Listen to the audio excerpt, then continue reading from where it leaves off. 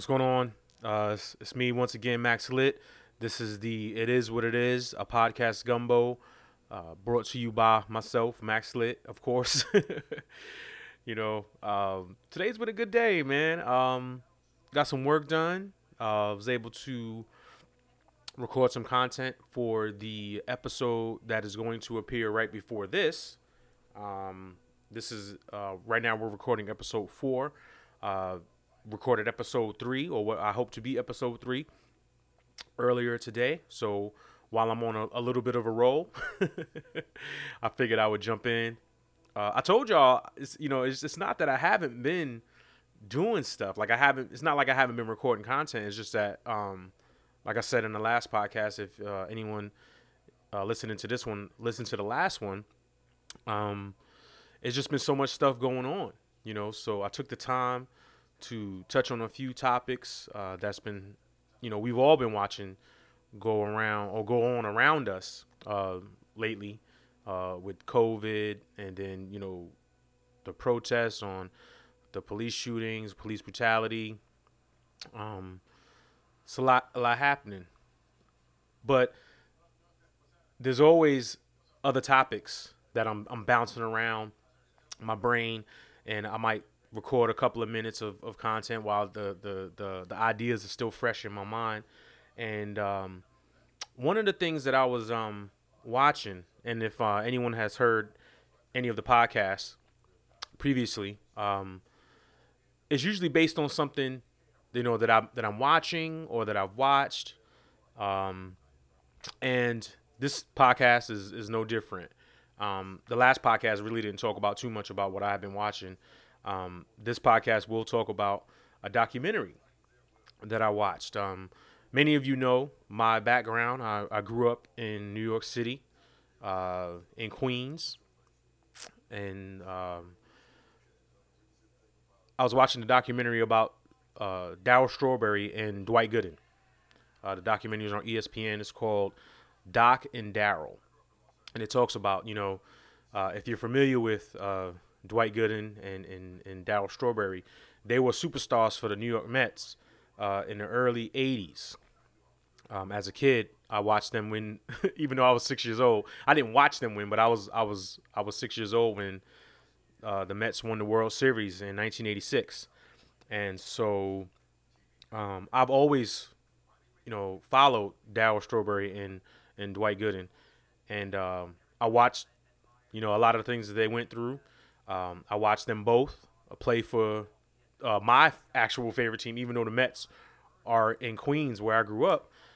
My favorite team has always been the Yankees, and I watched them, get to the Yankees. And I think I'm not sure, but I think both of them actually won a World Series with the Yankees. I'm not 100% sure, but I know they had some great times later in their career as Yankees, and that's why remember them more on their tail end of their career, and a lot of the things that they went through with drugs and alcohol.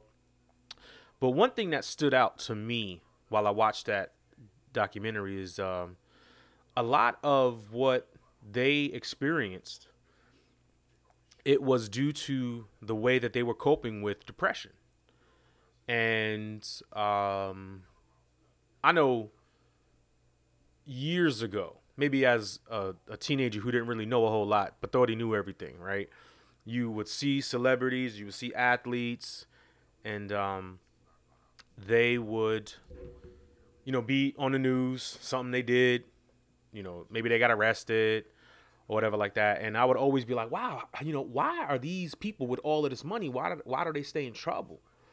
And as you grow up and you realize life, regardless of how much money you have, it's really not easy for a lot of people, especially people like some baseball players, especially back in the day.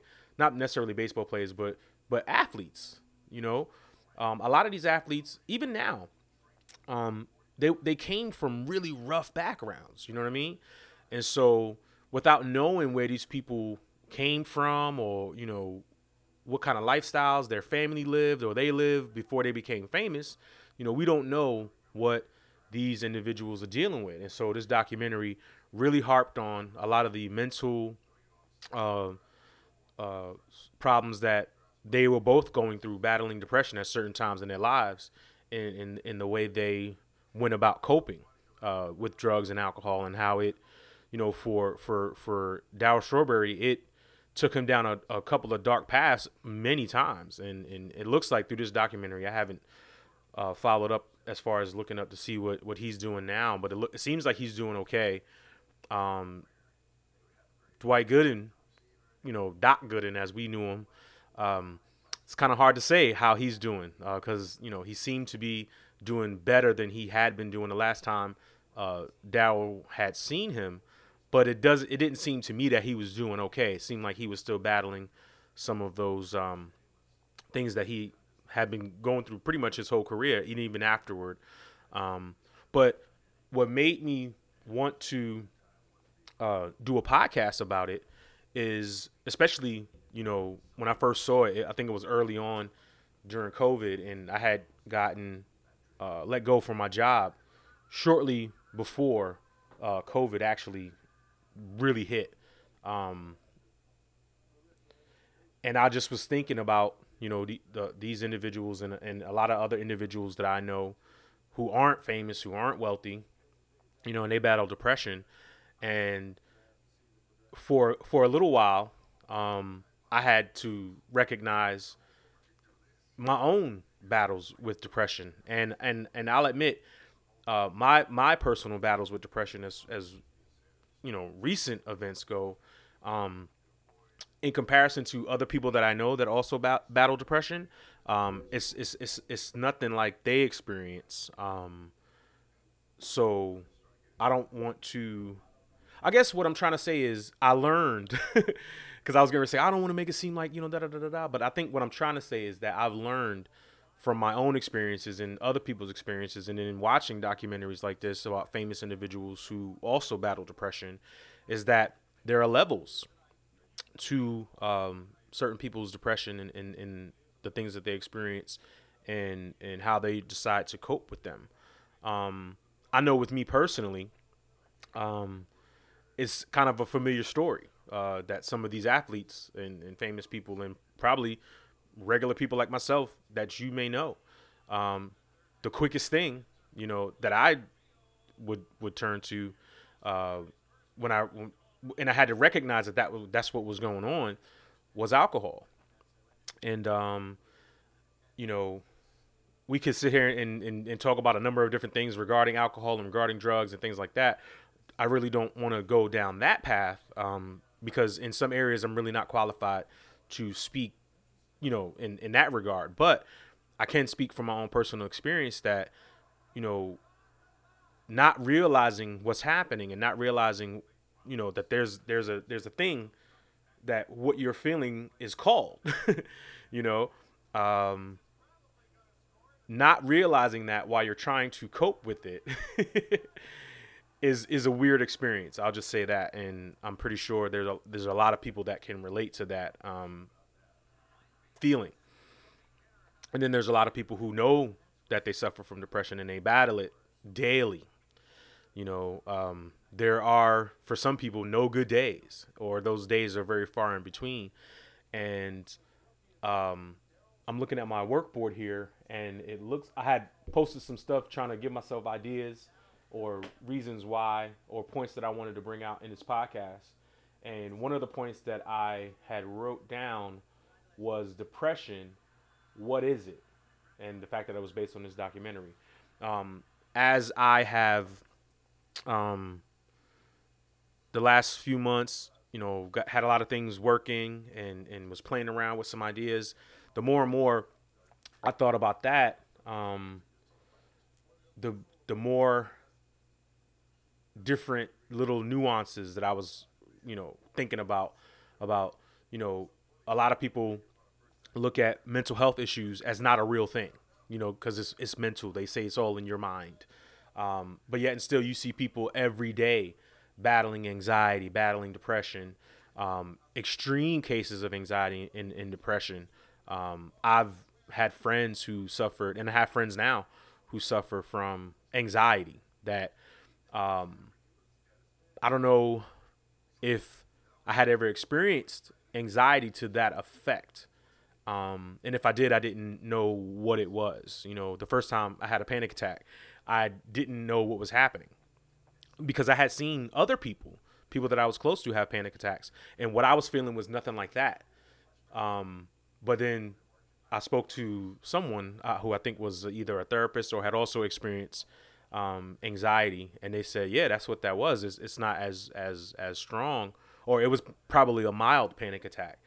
And so a lot of people will equate that to being it's something you can control. It's something that it's up to you to not be depressed today or to not experience anxiety.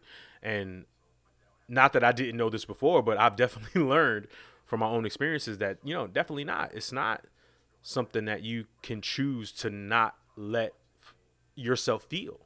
Um, and so I was thinking about depression in the midst of this COVID-19 pandemic that we have been going through since at least mid March, and with people, the stay-at-home orders and not being able to do things that we normally would do that would generally bring us joy, right? Like for a period of time, you couldn't just go to the park.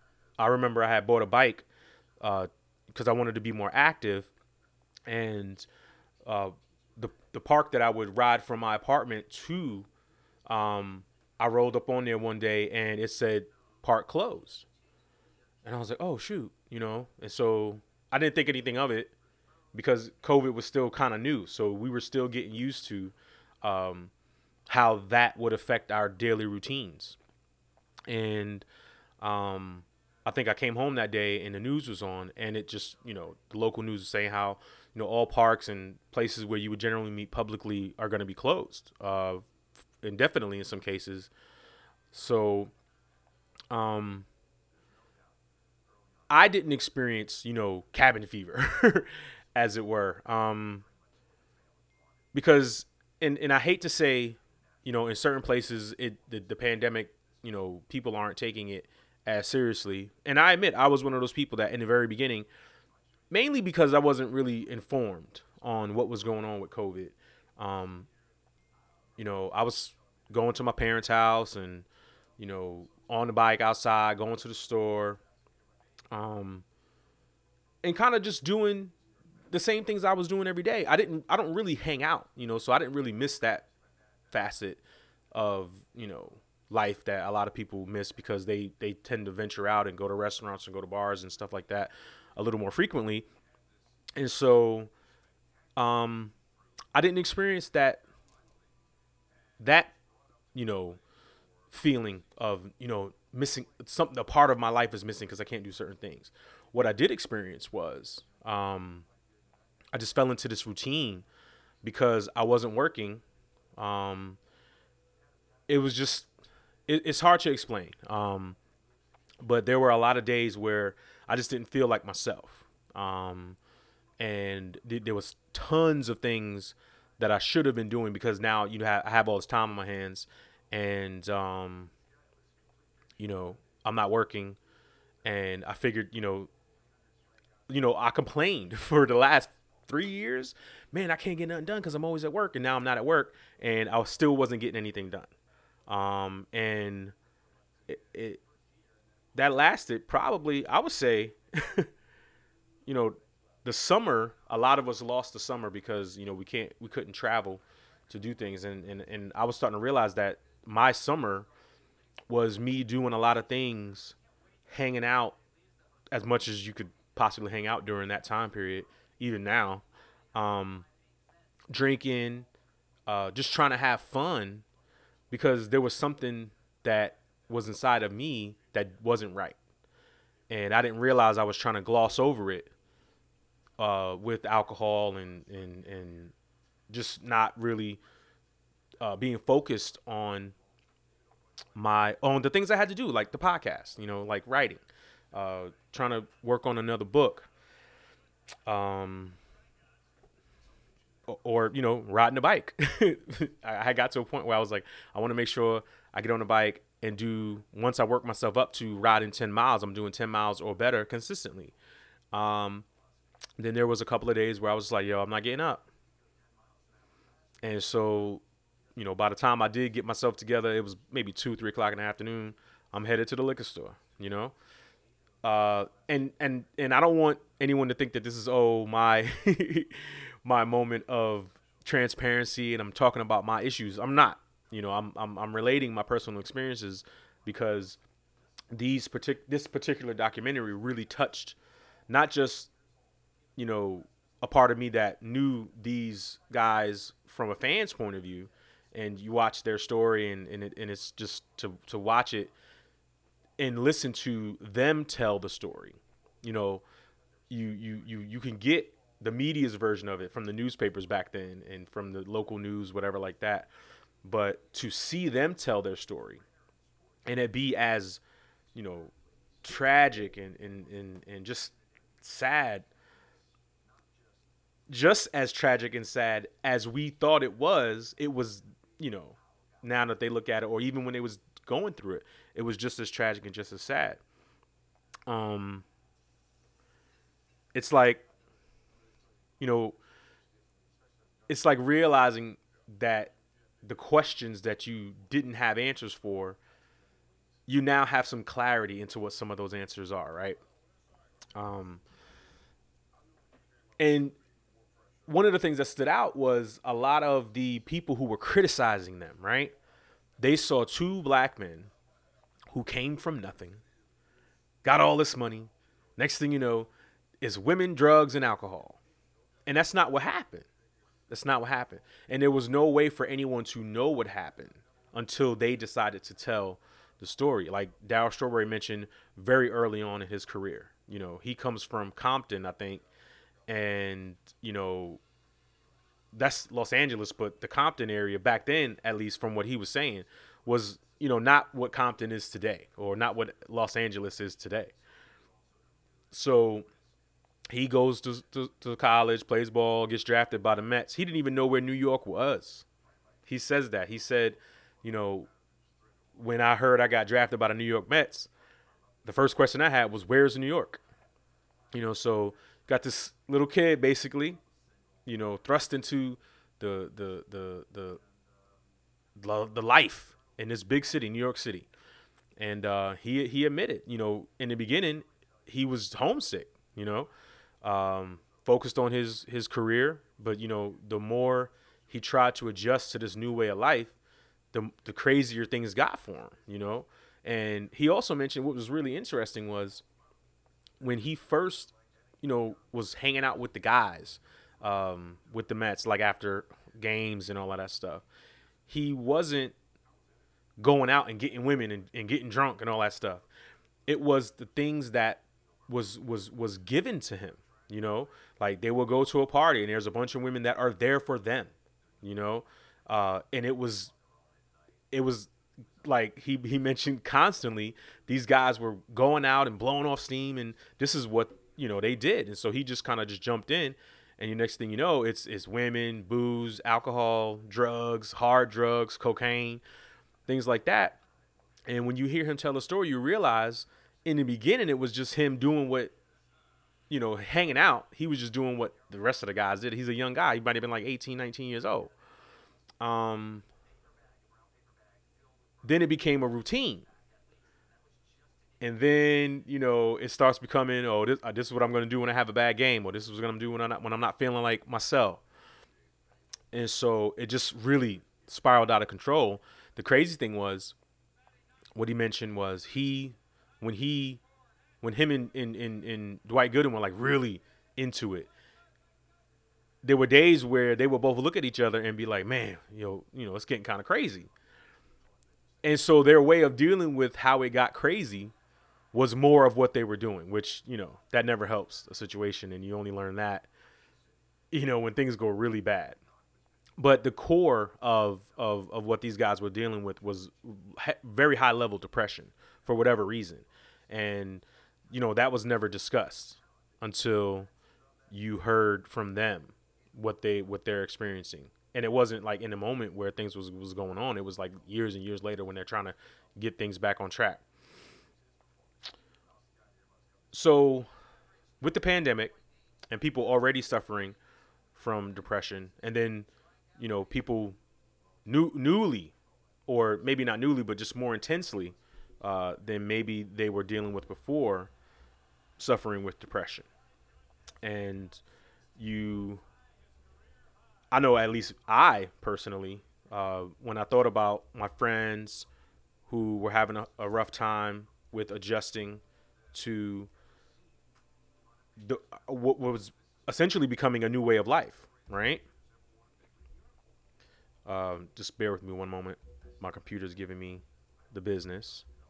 But, I was talking to another friend of mine who was just trying to figure out, how to navigate, their mental health, um, and several other people as well. We all struggle with certain things, and we're trying to figure out why we're not able to handle it the way we were able to handle it before.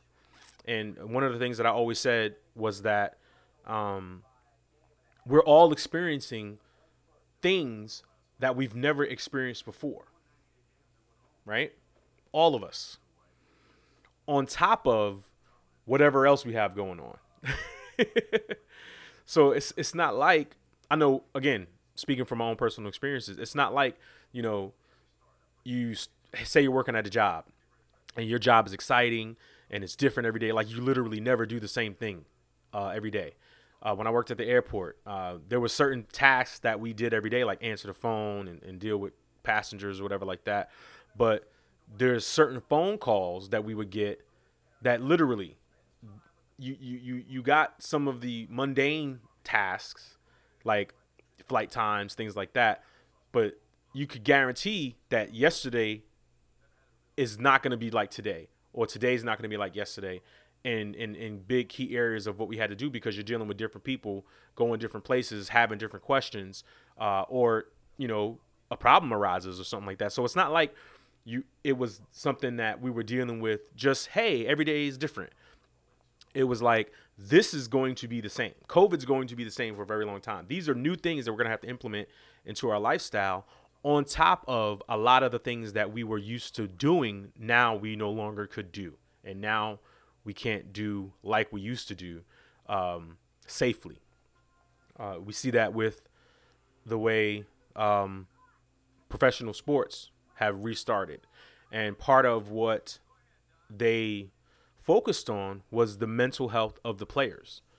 And first reaction, would be, well, because some players were complaining about the accommodations and just about, just being in that bubble, as it were, that environment away from everyone, their families, for an extended period of time. And there was a lot of people criticizing them for complaining. They were saying, you guys are multi-million-dollar athletes. Your life is great. Like, what are you complaining about? And no one took into consideration what these guys were actually doing in the bubble, preparing to play games that fans were not going to be at. And then the world is almost somewhat burning outside of the bubble. You know, um, the Breonna Taylor murder happened while they were in the bubble. Um, of course, the Jacob Blake shooting happened while they were in the bubble. So all these things were happening, and they staged a protest, and of course that received a certain level of criticism as well. Some rightfully so, or understandably so. But no one really considered what these human beings were going through, being secluded basically from the world as they tried to play a basketball game. Um, and I think as time went on and more people were sharing experiences of the things that they were experiencing in that bubble, mental health became a big issue. One of the players, I'm trying to remember their name, but he just basically mentioned, this is something that none of us have ever had to do, uh, or something that none of us did uh, to a certain extent since college. Um, Man, I wish I could remember which player that was, because Paul George. He was thinking about leaving the bubble because he was like, his mental health was being affected And I know I remember him receiving a little bit of criticism as far as what I was able to see. And I thought, I was like, wow, that's crazy that, he's basically saying that this environment is not healthy for him, and people are making it seem like he's just complaining about nonsense. So a lot of the views of what depression is, again, for me, changed in this COVID-19 in a world that we find ourselves in now. And the reason why I felt like I wanted to speak on it is because I know a lot of people don't. They suffer, again, depression to an extreme extent, and they don't talk about it because they don't feel like anybody will understand, or they've heard how people feel about it, and or make assumptions about what they're experiencing. And I think for a lot of people, this COVID era, as we see today, a lot of people started dealing with new challenges as far as their mental health goes. I think a lot of people maybe didn't even recognize that they have or had some sort of mental health issues until they were forced to stay at home. It was documented that a lot of relationships failed and thrived in that environment where you're around your girlfriend, boyfriend, wife, husband, significant other, partner. You're around them more than you've been in a long, long time. And they said liquor sales skyrocketed, because liquor stores and grocery stores where you may be able to get wine and in some cases liquor as well, those were the only places people could actually go. And they were home a lot more. And so, of course, people trying to cope, that's a common coping mechanism that some people decide to use in combating just difficult situations. And it leads to other problems in some cases as well. And it doesn't solve the issue that you're trying, that again, from personal experience, it doesn't solve the issues that I was trying to resolve. It just compounded them quite a bit. And again, I'm gonna probably say this a lot through this podcast. It's aside from the fact that it's a whole new world that we're living in right now. You, it showed the tendencies and political affiliations and in some cases true colors of individuals when you find people criticizing or in some cases violently resisting against wearing a mask. And again, in the beginning, I wasn't sure what wearing a mask or not wearing a mask, how that would impact, me going out to the grocery store, things like that. I just didn't know. But once I became aware, now if I try my best to not leave, I leave my mask in the car so that, I won't forget it at home. But there's a couple of times where I go into the gas station and I'm like, oh man, I left my mask in the car. But there are people who consciously say, I'm not wearing a mask. And I'm not going to debate the whole mask wearing thing.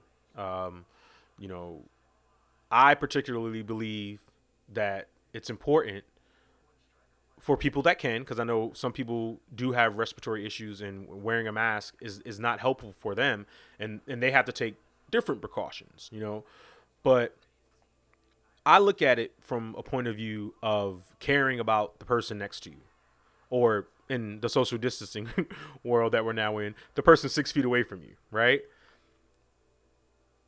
It's a courtesy to them, whether you believe whatever, and a lot of people talk about it like it's a hoax, and I'm not going to sit here and debate what it is and what it's not.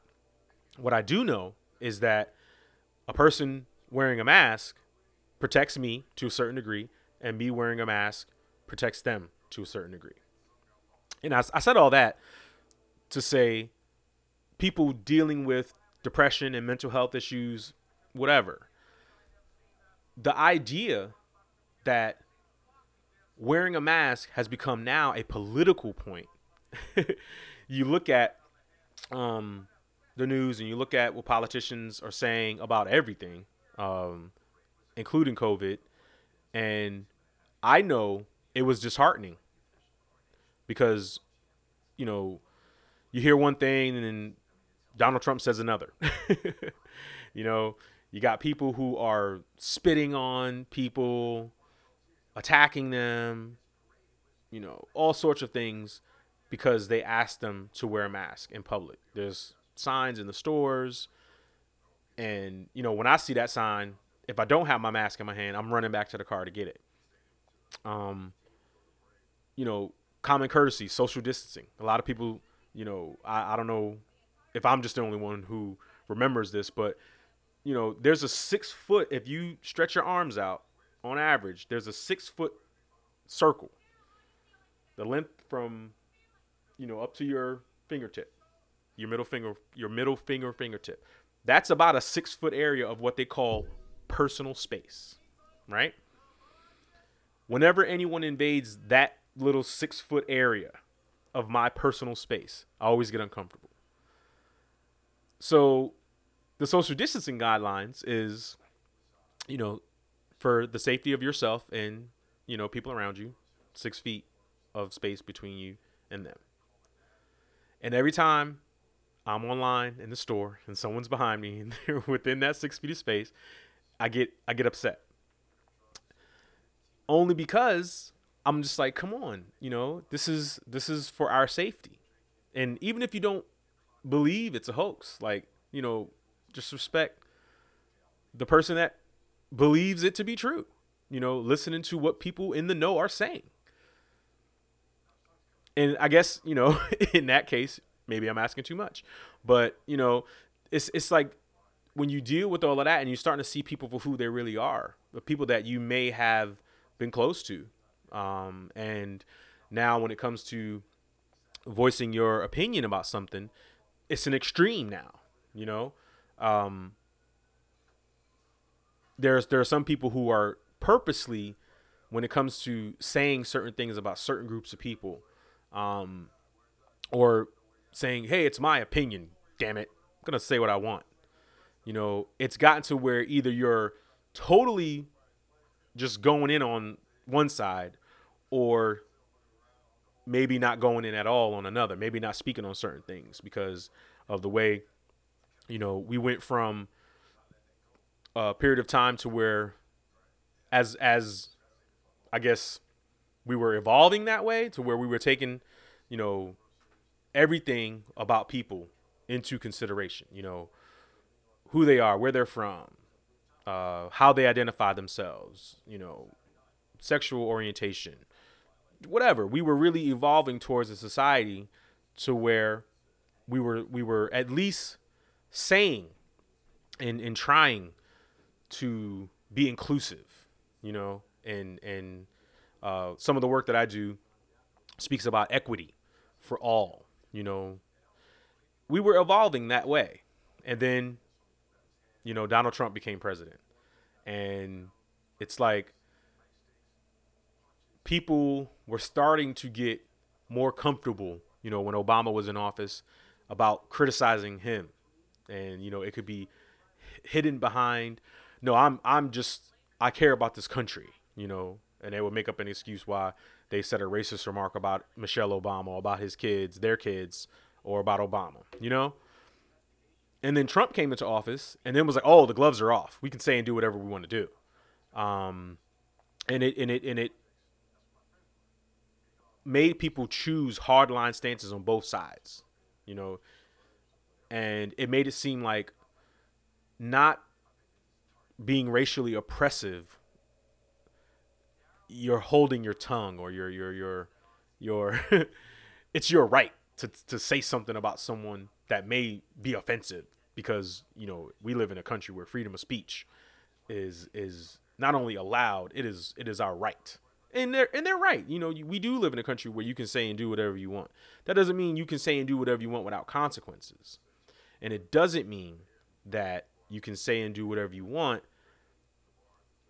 based upon what you think you know as opposed to what's facts, you know? And so um, all of that, it's like a lot of things compound, right? And then one day you find yourself just kind of wondering, especially, you know, I know one thing, and I'm sure all of us can relate to is early on, and I still do it. The days run together, you know, and there was one point during this summer where I don't know how it's like I felt like I lost 4 days, you know, because I woke up one morning thinking it was Tuesday.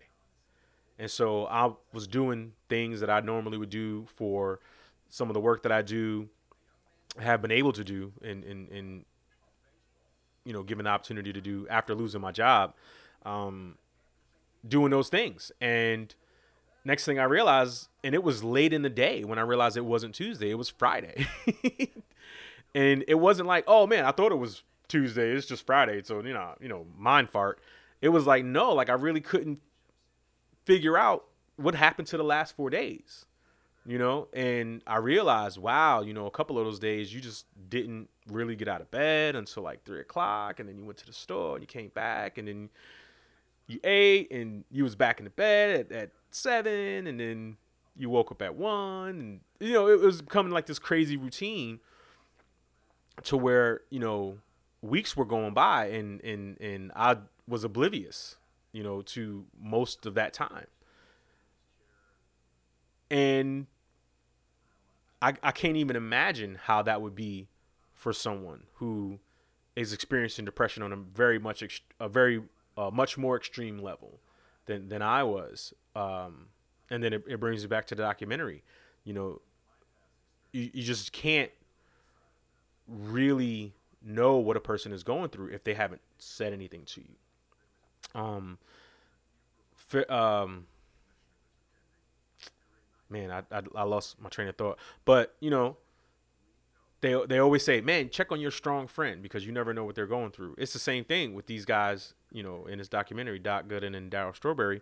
Um, no one, they said at the beginning of the documentary, it was like, nobody was with us except us when we were going through what we were going through, but everybody had an opinion. And I feel like, especially now, to where um, the topic of conversation is COVID-19 and how it's affected all of us around the world. But here in the United States, um, it's interesting. So, I'm, again, from New York, had big plans to travel a little bit this summer, because I hadn't had any time to do it otherwise. Not, huge traveling, but just, maybe going back home to New York, hanging out, having fun. And that was shut down immediately. Um, and while we were in the summer, like the months of May, June, July, August, it felt like it was just not flying by. It felt like it was creeping by, except those moments where you're like, oh man, a week went by. It didn't even seem like a week. But it didn't hit me how fast that summer went by until I'm sitting in my car and it's like 68 degrees at 11 o'clock in the morning. And I'm like, yeah, wow, it's fall. It's coming. Wow, the summer just flew by. And a lot of people, they didn't get to have a summer. Kids, man, it's rough. They started um, trying to figure out how COVID-19 was going to affect the rest of the school year, in April and in May, March, April, May, and now they're back to school virtually learning. Some kids are actually physically going back to school. Um, they didn't really have a summer. You know what I'm saying? I used to look forward to summer only because I'm like, yo, that's 2 months that we don't have to go to school. I know we're gonna go somewhere. I don't know where, but I know we're gonna go somewhere. And I was just happy that it was the summer months and we wasn't going to school. Um, and the me and my partner CP, part of Free Upstate Poetry, we did like a little bit on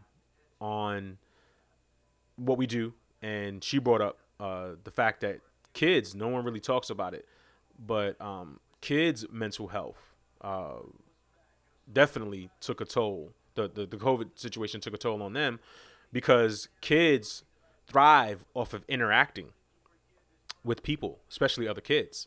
And that's, when you go into school every day, kids are used to a routine. And that's why, they were encouraging parents who their kids were virtually learning to try to stick as close to the routine as possible, because this is how kids develop. And it's interesting how that wasn't something that a lot of people talked about either, how the situation was affecting kids. Because I guess a lot of people just figured, oh, the kids are not going to school. The kids are great. They're happy. They don't have to go to school. But in a lot of cases, that was not true. A lot of kids were, dealing with things. And we often forget about kids in their mental health, unless it's an extreme situation, because we think kids are just kids. Like, they're being kids. They don't have any responsibilities. But, being a kid these days is a lot different than being a kid was when I was little. What I'm saying? Especially school, in the requirements and the obligations when things are somewhat normal, can be quite taxing on a young mind. And, you know, we often think that kids are just, they're okay. And a lot of times, they're humans just like us.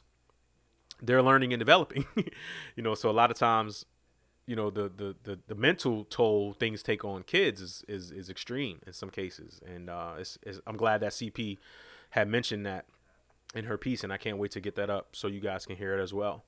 Um, it's just, a lot of times you look and I hope, some people who may have been experiencing some of the things that I brought up in this podcast, you know, just knowing that there are people that acknowledge, what you're going through on a daily basis. I hope that is somewhat comforting to those individuals, especially people that I know, my friends who suffer with, my family members who suffer with depression. Um, you know, a lot of times I find myself when I'm trying to encourage my friends or just trying to be there for them, they just need to talk like they're there for me when I need to talk. A beautiful thing my friends did for me um, was my roommate Davelyn Hill, amazing person. In the midst of her own personal challenges, she seems to always be thinking about someone else.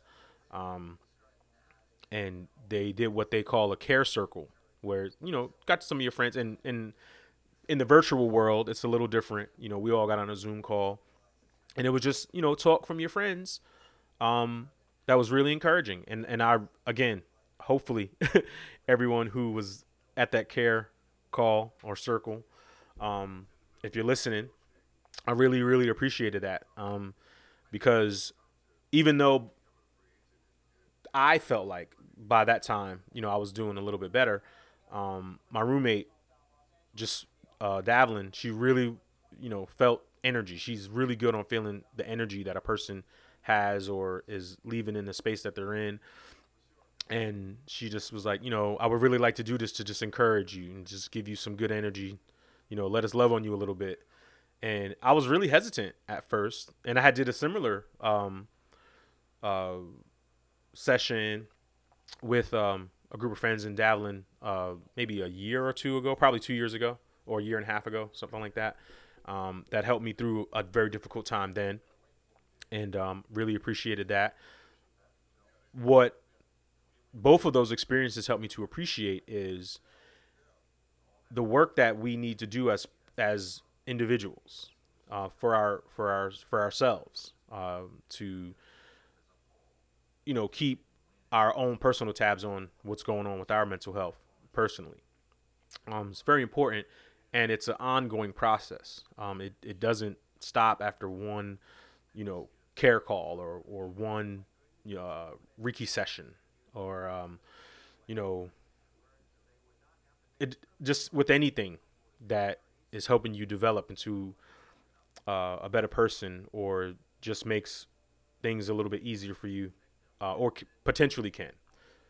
um, it's a continuous thing, and I learned that um, very much so over the last few months, because it just gets real easy to just be down in the dumps, and sometimes you really can't avoid it, and sometimes you just got to go through it. Like I talked to another friend of mine who's experiencing some really tough times, and was a little bit embarrassed that things were affecting her the way that they were. And I told her, like I tell a lot of people, it's just like you gotta embrace those feelings. You gotta let yourself feel those, excuse me, those feelings, because I was still working on it, a person that people would ask me, "Hey, how you doing?" And it was just automatic. I'm good. I'm good.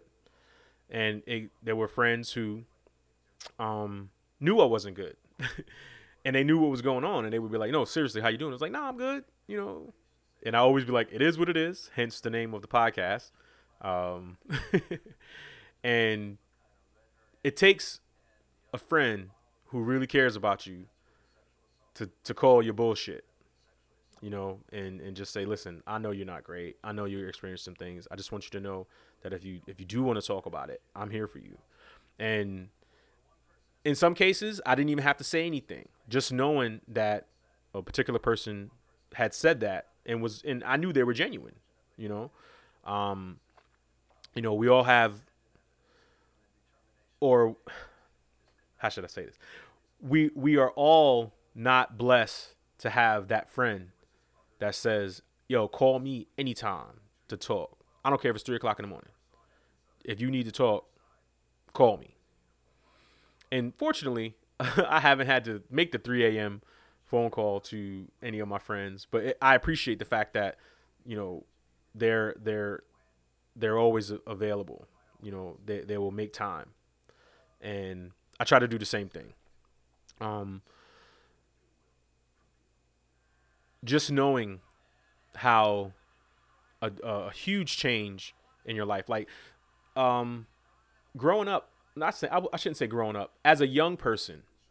I bounced around from job to job. I got let go from a couple of jobs because I just wasn't, you know, young.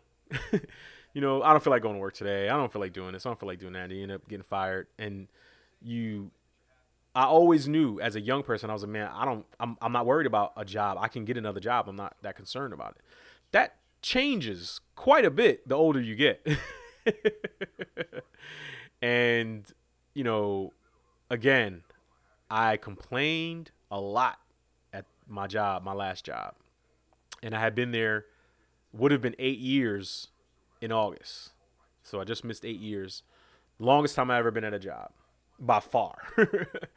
And when I got let go, immediately it hit me. It was like, what are you going to do? And then it's COVID. So it's not like, customer service jobs, you can just, hey, it didn't work out at the airport, so I'm just going to go here, because a lot of those jobs shut down, or were downsized for a long time. And a lot of them still are shut down or downsized. I really feel for a lot of people who work in the service industry, and even friends of mine who were furloughed from their jobs in production. Um, Fortunately, they were brought back, but they were brought back under completely different circumstances, and it wasn't. It's like, people in production, that's not set up for you to social distance while you work. And a lot of people had to make those tough decisions about going back to work. A lot of people are making tough decisions about sending their kids to school. Um, a lot of people,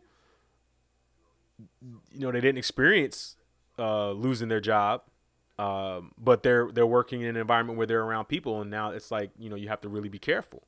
Um, so the new COVID world that we're living in brings upon another level of just weight that individuals, even those who don't suffer with depression, it's a weight added upon their shoulders, because we have never dealt with anything like this before. And like I mentioned earlier in the podcast, every day is different. Um, I just wanted to really just acknowledge that, and it was something that I was, you know, just throwing back and forth for a little while, wanting to just, talk about it. Um, and watching both of these guys. I mean, I have it playing in the background. Um, and anyone who has gone through a lot of our sports figures, in the 60s, 70s, 80s, they a lot of them went through the same thing, and a lot of them didn't make it. Um, there are people who have lost people during this epidemic. Um, some to COVID, some to other things. In a lot of cases, it may not have been COVID, the virus that people lost their lives. It might have been dealing with it, coping with it, coping with the things that is going on around us. Um, while this is on top of that, um, it's really a interesting time, and a lot of people are struggling to adapt and adjust to a new way of life. Um, and it's not like dealing with depression before the pandemic, before COVID-19, was any easier than it is now. It's more than likely harder for a lot of people dealing with that. And so I just when I see athletes and I see celebrities, or even people that you're close to that aren't athletes, celebrities, that aren't famous people, the conversations about mental health and mental health awareness. Um, sometimes it takes people that seem invincible to comment. Oh yeah, I struggle with mental health issues.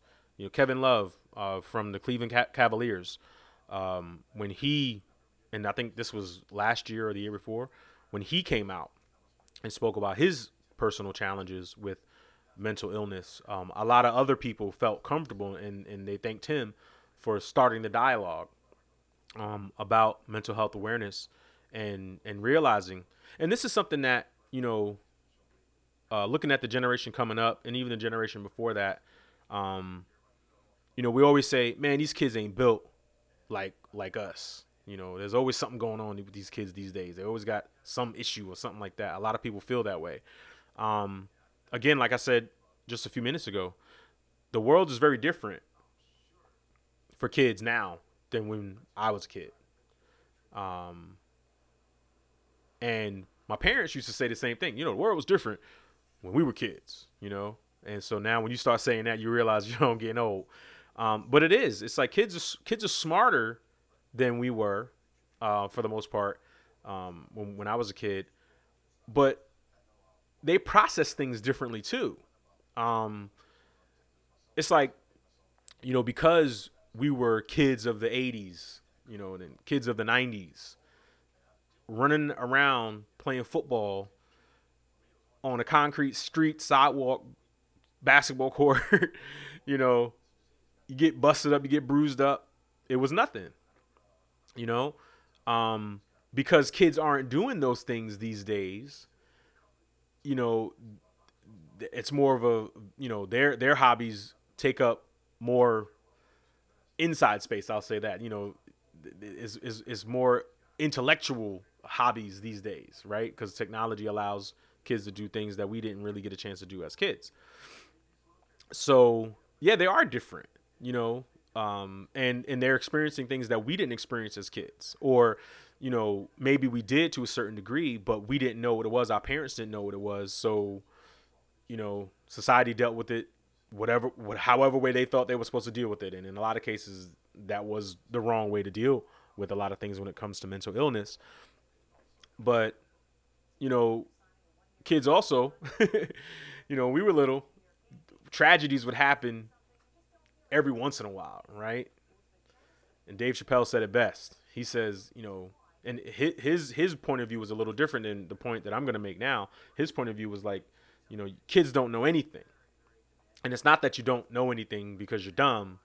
Basically, was saying no. He was saying you don't know anything, you don't feel anything because, and he brought up the Challenger explosion when we were kids, the space shuttle explosion when we were kids, and it was like, at school, no one hesitated to show a classroom of kids the space shuttle launch because nothing bad had ever happened, you know?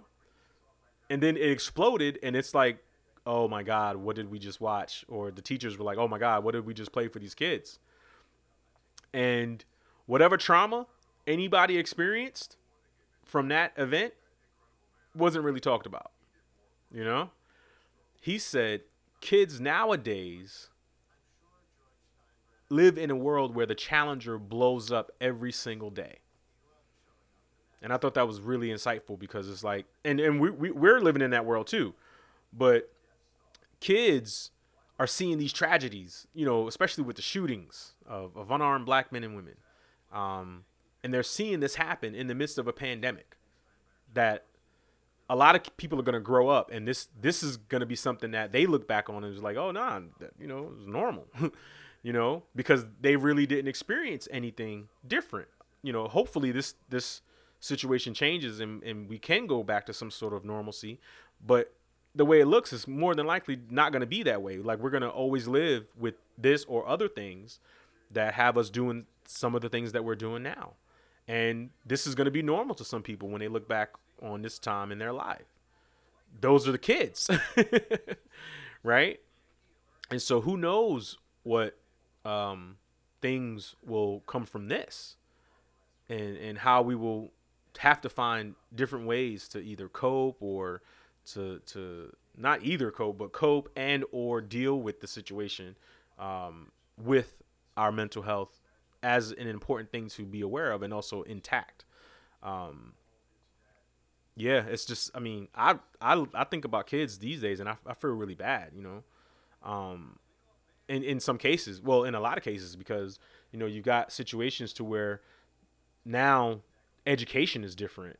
You know, I didn't think about it immediately, um, but I was wondering once we kind of gave some thought to what about the kids who live in rural areas who can't get internet.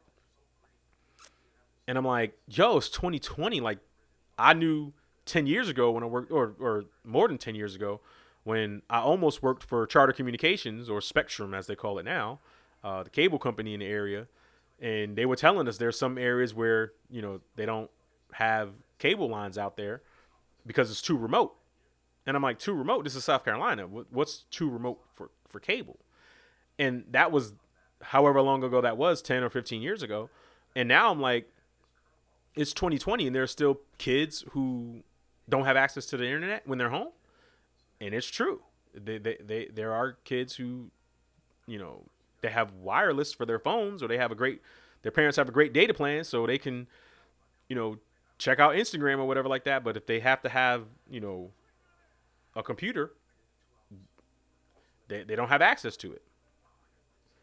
It's amazing how in this time where we look at Zoom calls, video conferencing, and a lot of times I know me, sometimes I'm like, oh God, another Zoom call.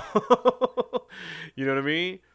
And you wouldn't have thought a year ago that if someone said, you know what you're gonna be doing next year, working from home, we'd be like, great, sign me up. Let's start now.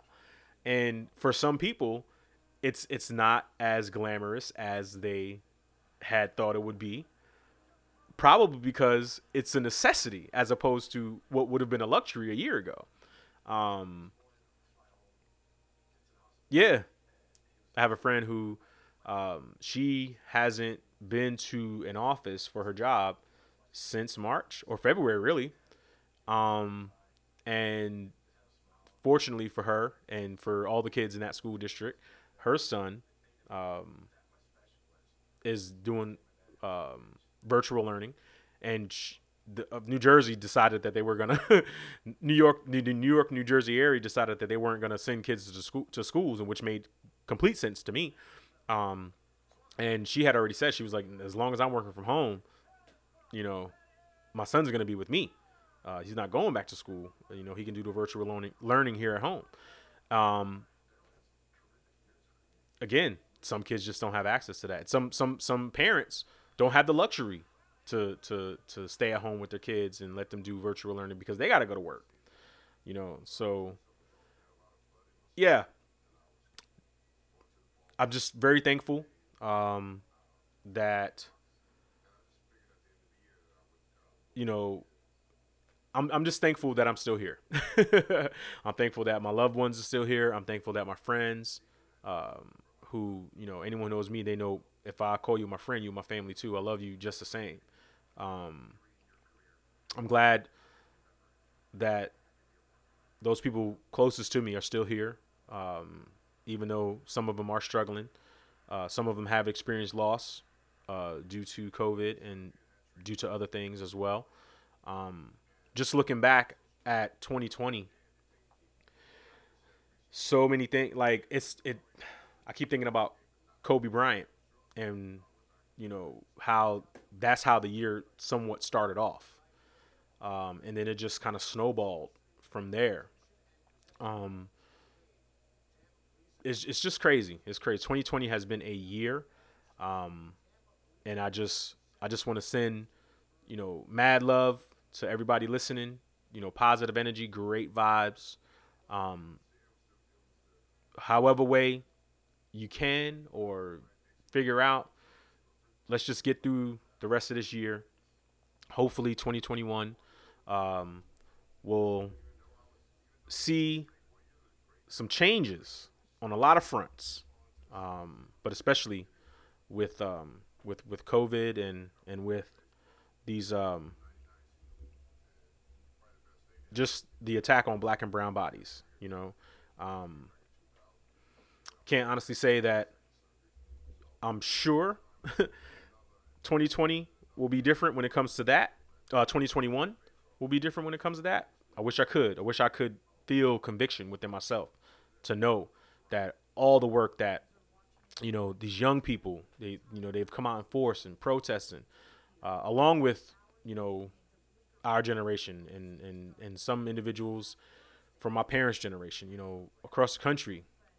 Like I mentioned at the top of the podcast, we've seen everyone uh, from everywhere, kind of get in step as far as saying, you know what, listen, it's time for this stuff to end. It's time for racism to be gone. Um,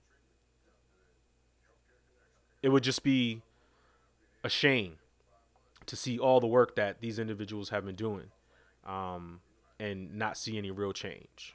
So that's what I'm hoping for 2021. But more than anything else, I want everyone who has struggled through 2020. Uh, if you need to talk to someone, please do. I know that's not an easy thing to do because it's something that's not easy for me at all, which is probably why, you know, podcasting is kind of my thing because you kind of get to just speak your mind for a little bit, um, into a microphone and hope that it's constructive for others when they decide to listen to it. But I just want, family, friends, my people, just hold on. Um, just let's do what we can to get through the rest of this year. And again, if you need to talk to someone, please do. Um, if it's a friend, family member, just talk to them. And I encourage everyone. Um, if you know someone who's struggling, just reach out to them. You don't have to get in their business. You don't have to 21 question them. Just let them know you care. Let them know you're there for them. Um, it goes a long way. It goes a longer way than you probably can imagine. And if you can imagine it, it's probably because someone did the same thing for you. So I encourage everyone who's listening to check on your friends, and if you need to talk to someone, definitely do that. We are literally all in this together. You know what I mean? It may not seem that way. It may seem that people are picking sides on a lot of different things, but at the end of the day, we really are in this together. Um, so I want to thank everyone for listening. Once again, this is the Is What It Is, a podcast gumbo featuring Max Lit. Um, thank you so much for tuning in, and I hope to be posting these podcasts very soon. And I look forward to recording more content for you guys as long as you're listening. So thanks again. Peace.